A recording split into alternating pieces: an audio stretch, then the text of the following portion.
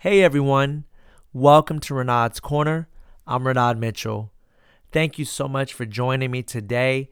I hope and pray you're doing well and that you're having a wonderful day. And I hope and also hope and pray that you're enjoying your day. I'm doing well and I'm enjoying my day also. On today's podcast, I would like to share a reading. I'm going to be reading and sharing with you guys something that I part of my devotion that I read today, that it really blessed me, really challenged me, and I really wanted to be able to share that with you guys as well. And it's coming from the book. In a previous podcast before, I had shared a passage from this from my devotion book. It's called God is in the name of this devotion book is called God is in the Small Stuff for Changing Times. Let God help you thrive in a difficult world. It's by the authors are Bruce and Stan. And so I was reading this today, and I just would like to share this with you. And I pray it'll bless you. I pray it challenges you as well, just to change the way you think. If your mindset's not already in this place of what it's going to be reading. So here we go. And it's titled Nobody Knows What Tomorrow Will Bring. James 4 verse 13 through 14 says, "Now listen, you who say, today or tomorrow we will go to this or that city, spend a year there, carry on business and make money. Why? You do not even know what will happen tomorrow." And that scripture is James 4 verse 13 through 14. And again, the title of this devotion is Nobody Knows What Tomorrow Will Bring. And it reads, "Anybody who thinks the Bible speaks out against money or that Christianity opposes capitalism doesn't know the Bible and true Christian belief very well.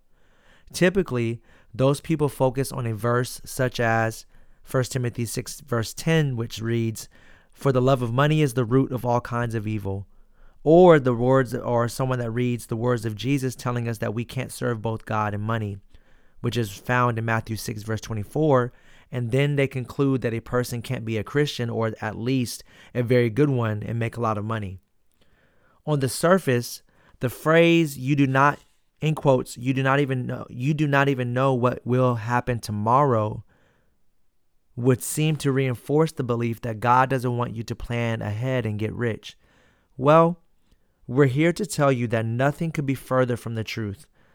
God isn't pleased with those who don't take responsibility for themselves. And there's a scripture that's attached to that and that they encourage you to read. Is Proverbs 19 verse 24 in reference.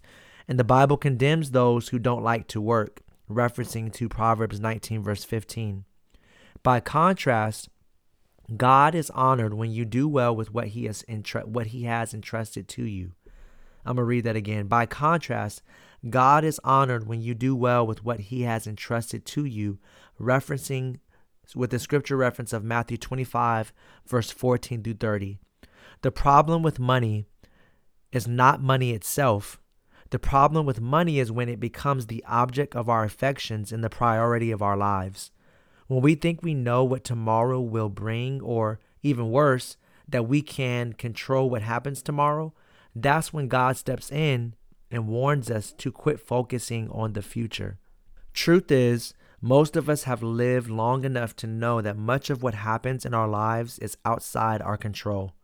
If we are being completely honest with ourselves, we will acknowledge that the trials and tragedies we experience force us to admit that we don't know what tomorrow will bring, and we certainly aren't capable of controlling our circumstances in the big as well as the small stuff. Excuse me. Unfortunately, the wisdom of the world tells us we can be self-sufficient, prompting us to arrogantly speak and act as if the future belongs to us. So we expend inordinate time and resources working for the future. Or, in the absence of having enough money and security, we spend a lot of time worrying about the future. Both extremes about the future, confidence on one hand and worry on the other, need to disappear so we can follow what Jesus says in Matthew 6 verse 25 through 27, which reads, "Therefore I tell you, do not worry about your life, what you will eat or drink, or about your body, what you will wear.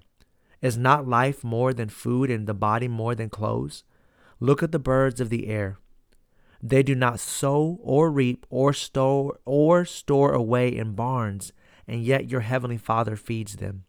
Are you not much more valuable than they? Can any of you, by worrying, add a single hour to your life?" Again, it's important to note that the Bible doesn't condemn wealth or wise planning. What it does condemn, and what James is telling his audience, is that we need to stop believing that money can bring us security. If God has gifted you with material wealth, be grateful and never forget where your ability comes from. Never let your money and wealth define you. Remind yourself daily what Jesus said about material things, and as it reads in Luke 12, verse 15, Jesus said, "Watch out. Be on your guard against all kinds of greed. Life does not consist in an abundance of possessions." And the devotion continues. On the other hand, if you are struggling financially and you only wish you could be in a position to make more money and plan for the future, don't fall into the temptation of worrying so much about what tomorrow will bring that you lose sight of what God is doing for you today.